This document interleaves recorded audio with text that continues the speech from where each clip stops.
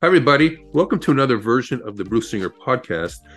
This podcast is about storytelling, inspiration, and really some really good content and some good takeaways, and really focusing on the food, the beverage industry, non-alcoholic beverages, health, wellness, right across the entire food value chain. And this is our focus.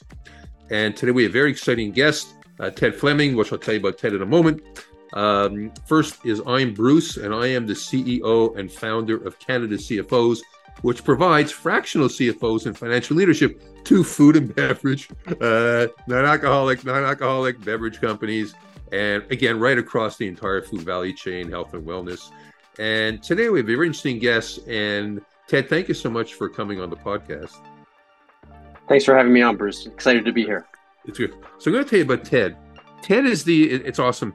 Ted, we've been trying to organize this for quite a while because Ted's a really busy guy. So I'm honored to have him. And I'm going to tell you about Ted. He's the founder and current COO of Partake Brewing Company. And Partake is the number one non-alcoholic brand sold in Canada right now. And he's two in the world, two in North America. There's an awesome success story about this brand. And I'm a huge fan of their product.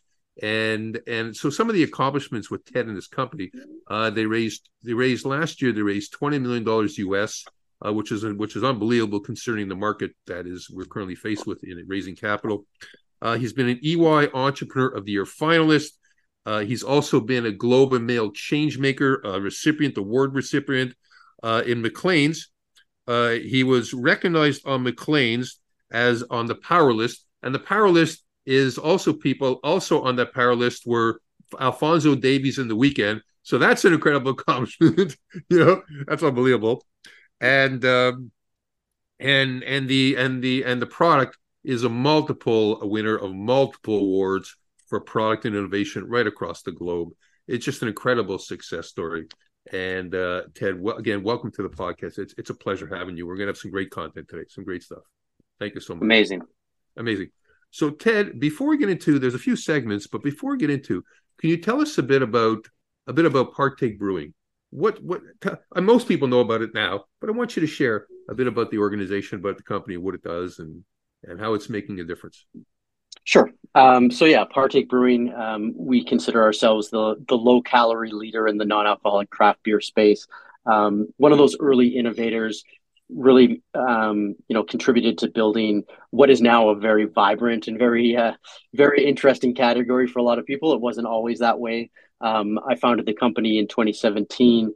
Like you said in the preamble, we've had some incredible success, not only in Canada, but across North America and globally, which is really exciting and a great testament to not only the product, but the team and also the consumer out there who's just really open-minded to looking at the way they drink differently.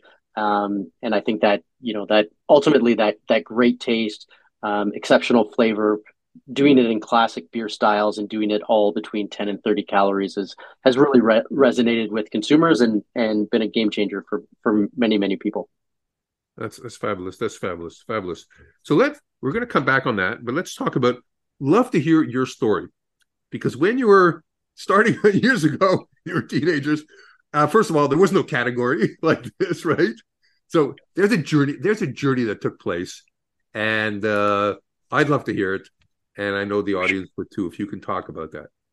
Yeah, absolutely. So, my journey, I think really it revolves around health and wellness, and it revolves around, solving a problem. And so in 2005, I was diagnosed with Crohn's disease, and, that brought on a bunch of lifestyle changes for me, not immediately, but it took me a few years to kind of figure out what that really meant for me on a personal level. And in 2010, I became a dad for the first time, but in that same year, I was having these complications related to Crohn's. I was in the hospital several times during that year, and it was during one of those times in the hospital where and becoming a new dad was kind of top of mind for me too.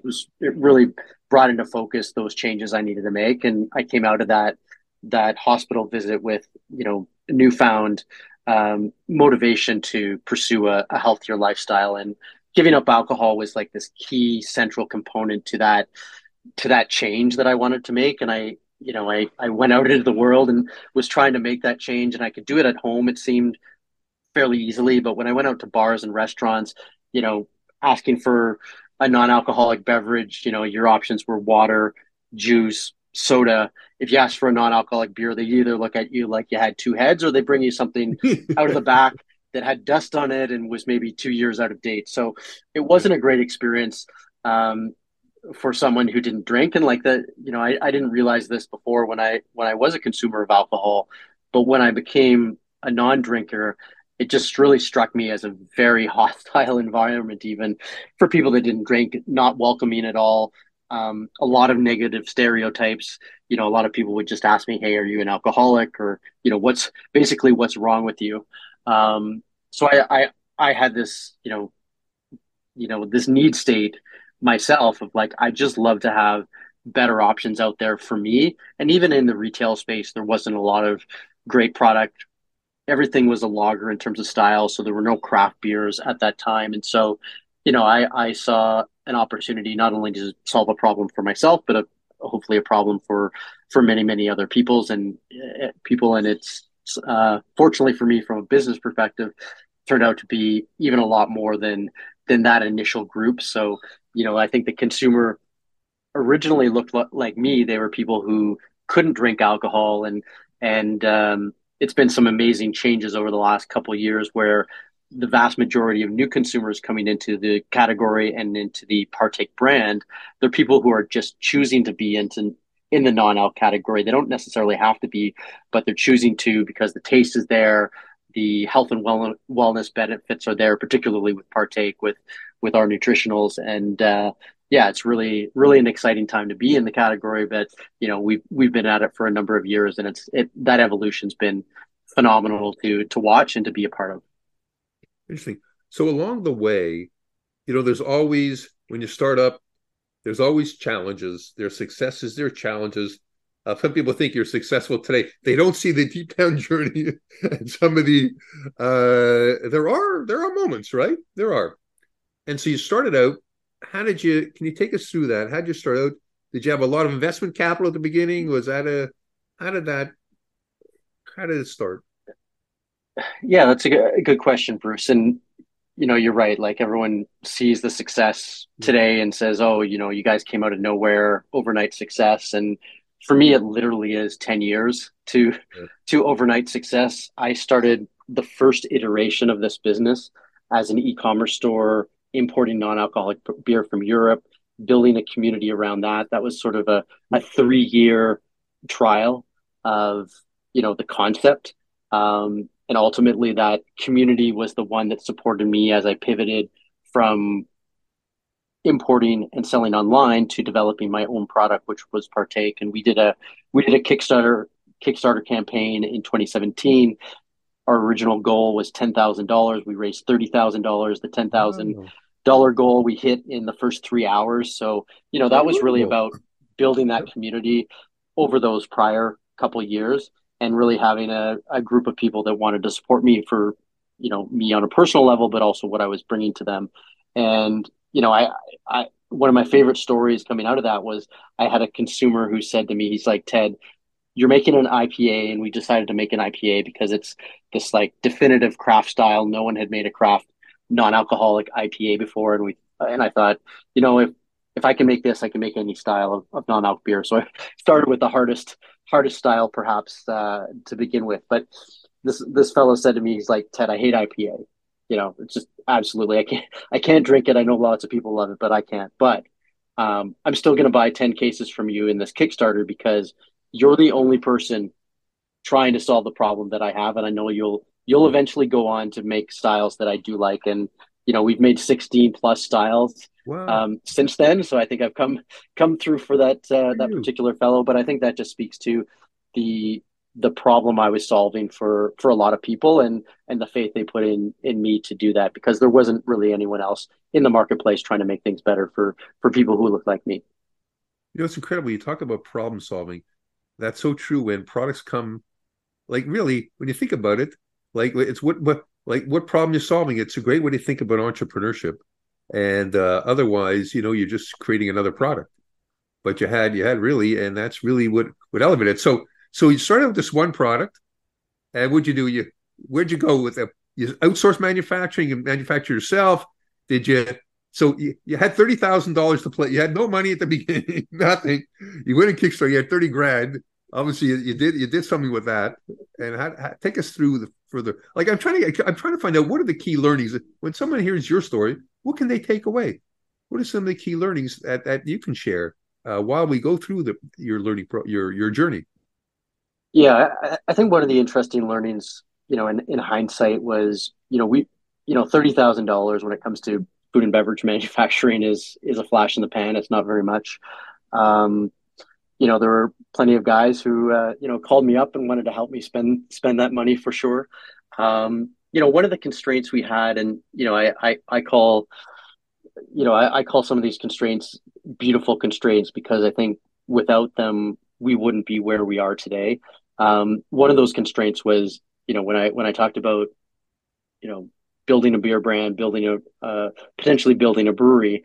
Lots of banks were interested. We can debt fund a brewery. This was back in 2017 when the craft brewery movement was still, in its ascendancy. And as soon as I told him, oh, by the way, it's a non-alcoholic craft brewery, all of a sudden the red lights went on. It was like, oh, everyone stop. No one's ever done that before. Yeah. We're not, yeah, just prove this out to us maybe a bit further. So, we went down the path of contract manufacturing, which turned out to be a beautiful constraint because we've grown so exponentially in that time. Anything we would have built would have been massively undersized, and we'd probably be on our third brewery today if we had built our own brewery. So that was one of the constraints. I think also, not having a brewery, not having massive technology that, a lot of big brewers are using multi-million dollar systems to make their non-alcoholic beers. We didn't have that at the beginning. We definitely have some proprietary technology that's used in our product. We basically had to MacGyver it from the I like that beginning on a MacGyver. on a on a budget. And again, that turned out to be a very valuable constraint because our product, like I said at the beginning, I think it's one of the best tasting, if not the best tasting product in the world. We've got the awards to prove it. But we also do it in that ultra low 10 to 30 calorie format that I don't think any beer company in the world touches us. We could be the lowest calorie beer in the world. And so that combination is super powerful. It's been a massive advantage for us as we've built out our brand. And I don't know if we would have that. We would have those characteristics without that early constraint. And I think part of it, you talked about passion, but we really had the drive and the purpose behind why I was trying to do this. I think a lot of people entering the non-alc beer category today, the non-alc category in general, which is hot, people are looking at it from a monetary perspective. Yeah, How can I yeah. get in like tomorrow? And they're skipping all those steps that we really took the time um, to hone in on. And I think that's why our product is in a class by itself. It's interesting you said you had constraints, but those constraints eventually became almost like a superpower in one way that really took you where you want to go. So you went through. I'm sure like you went through some pretty interesting times. Let's call it that way. Some challenging times. You know. Yeah, So so totally. fast forward all these brands. So where so what are the so as you scaled, what are some of the key learnings along the way as you scaled? What happened further on down the road as you kept scaling and scaling? What were some of the key milestones and learnings from those milestones started to take place? Yeah, I think in 2019 we started to hit an inflection point in Canada where we had to change our brewing partners. We had to change our team, which the team was me and one other fellow. So a two-person team is not particularly scalable. So we had to bring in some talent that knew our business a lot better. We originally started in the liquor channel, so with like the LCBO in Ontario, BC Liquor in BC, and eventually graduated onto the grocery channel, which is a very different way of doing business. We brought in some expertise in that channel, brought in some supply chain expertise to manage the production and demand planning cycle of the business. So, and then we eventually went to raise capital in early 2020. COVID hit, so it was also an interesting time to raise capital. I'm good at raising capital when things are a little topsy turvy out there, but it just got to the point where we were starting to see some bigger orders come from the likes of Loblaws and Sobeys simultaneously, and my ability to self fund the business started to get more Of challenging day course. by day, and so we looked at I think there's a real challenge out there for entrepreneurs, right? Like you can take capital and you're giving up selling part of your company, which is a challenge, but also I think at some point you need to scale and you need to make a decision. Hey, what's my relevance? And we saw all that positive feedback from our consumers, people writing in saying, hey, your product has helped me Oh, lose a bunch oh, of weight. It's helped me have a better relationship with my family because I'm drinking less. It's helped me achieve all these things in life that maybe alcohol was holding me back from. And when you're having that positive impact, for me it was a no-brainer where I could just say, hey, look, we need to extend this positive impact further and faster. And the money part will eventually work itself out. So of course. Well, the more in the food business, the more successful you are, the more things grow, the more capital you need. That's just reality. And she made the right choice. But getting back to you had a tremendous fundraise, 20 million US dollars. That's unbelievable. Any particular any things you like to share that are no secrets here. Yeah, I mean you can keep the secrets, share the learnings. You know, anything yeah, that you would say that are really, if an entrepreneur listens to this and they want to get a really good takeaway, what can you share from your own experience, your own learnings? yeah, I think in my experience, when you're raising capital, um, who you work with, your partner is really, really important. There are a lot of, consumer packaged goods, specific funds out there that have not only capital to bring to the table, which is critically important, but also Yeah, expertise and connections.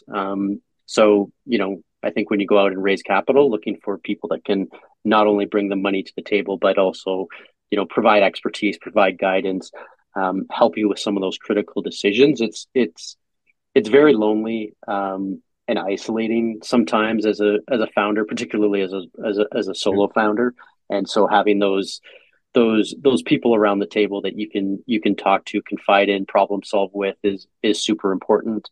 I think also a lesson learned is I've raised capital in some fairly heady capital markets.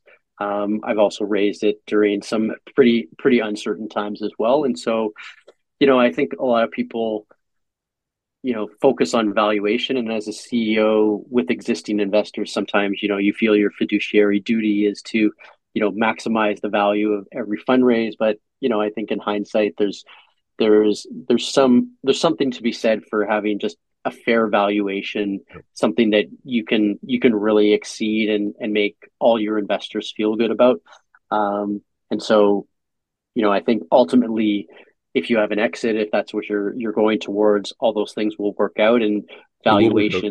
valuations in the interim are maybe not as important as people often It's so true. prescribe them. Well, because you were looking for partners. Uh, that's the difference, but it's so true. And I've in this podcast, I've interviewed probably about 20 VCs specifically in food and beverage, and it's interesting you say that. But ultimately, you were looking for partners that can go along with you way to the journey, and that's the right strategy. And look, and that happened. You got the money, the business has grown, and now your shares are probably worth much more. I mean, I don't know what they are. I don't want to know, but I can only imagine what's happened in terms of the evaluation of the company today versus where you were 2 years ago. There's got to be a huge difference, a huge difference. So congratulations. And before we end the podcast, I want to ask you, there's one question that I want to ask you. Um, What's the future look like for Partake? Where again, without giving many secrets, what do you what's the future look like? What's next? Yeah, for us, a lot of the capital raise, it ties into what we were just discussing. It came from U.S. investors with expertise in that market, and that's where our growth is going to be. You Yep. said at the beginning we're number one non-alcoholic beer brand in Canada. Fantastic. Harder to grow from that position. We're still experiencing growth, which is great, but it's harder to grow at those rapid rates. But in the U.S., it's a lot of fertile ground. We're Sure. making you know tremendous strides with some really fantastic retail partners there, and just really pushing our business forward in the U.S. market. That's really our focus in the months and years ahead. Congratulations. Congratulations. Ted, this has been a very insightful podcast, very inspiring. Congratulations on everything you've accomplished, your team accomplished. And interesting you say you were two guys. Like just a few years ago, you were two guys just doing this. That's unbelievable. That Yeah. is really something. You know? Yeah, we were two guys, Bruce, and we'd be at some of these shows, and people would say to me, they'd say, "Don't quit your day job. This is the stupidest idea I've ever heard." So, in some ways, like having people, say those things is almost an indicator that you're ahead of the curve, and you might actually be onto something. So that's another learning in my journey. That is so true when people say that. I never forget when I started my business. They said you're out of your mind. You know what I mean? Who senior level charge $100 an hour for talent? Are you crazy? But that's true when people say because well, that's the whole idea behind trailblazing and change making. You're prepared to you have the vision. You don't listen to people. Don't even because most people I found out. I think people's intentions are good, but I think deep down some of them don't want you to succeed. You know, it's weird how people. Anyway, that's another conversation. So, anything else you want to share before we end the podcast that I didn't ask that you think is important for the audience? Any last words? Oh, yeah, I think for me, like I just, you talked to my role, founder and chief operating officer. Yeah. That's a step back from being CEO, which I was up until August, and there's a few reasons for that change, like our growth being U.S. based versus Canada based is part of that, but also my own health and my own health journey is part of that as well. Unfortunately for me, I've also been diagnosed with diabetes recently, and so just Oh, adding that onto my I'm onto sorry to my hear that. daily routine is something I'm focused on today, and just making sure that I get that right. And Take I've care. had a lot of great support from other founders in our community and other entrepreneurs about my journey. And we're in such a great space. It's so collaborative and Incredible. so supportive, and I feel pretty good about the path ahead for me. But it's with health and wellness in mind, and it circles back to why I started this business in the first place. Well, Ted, this has been very insightful. Good luck with your health, and I wish you all the best. And thank you so much for coming to the podcast. It's extremely inspiring. Congratulations on all the success. And I want to see more partake in the bars the bars that I go to because I don't want to sell. I'm not selling for the low end stuff. It's not happening. And I got some partake in my fridge. It's unbelievable. And I really appreciate everything you're doing. And everybody take care. And we'll see you on the podcast next time. Bye bye.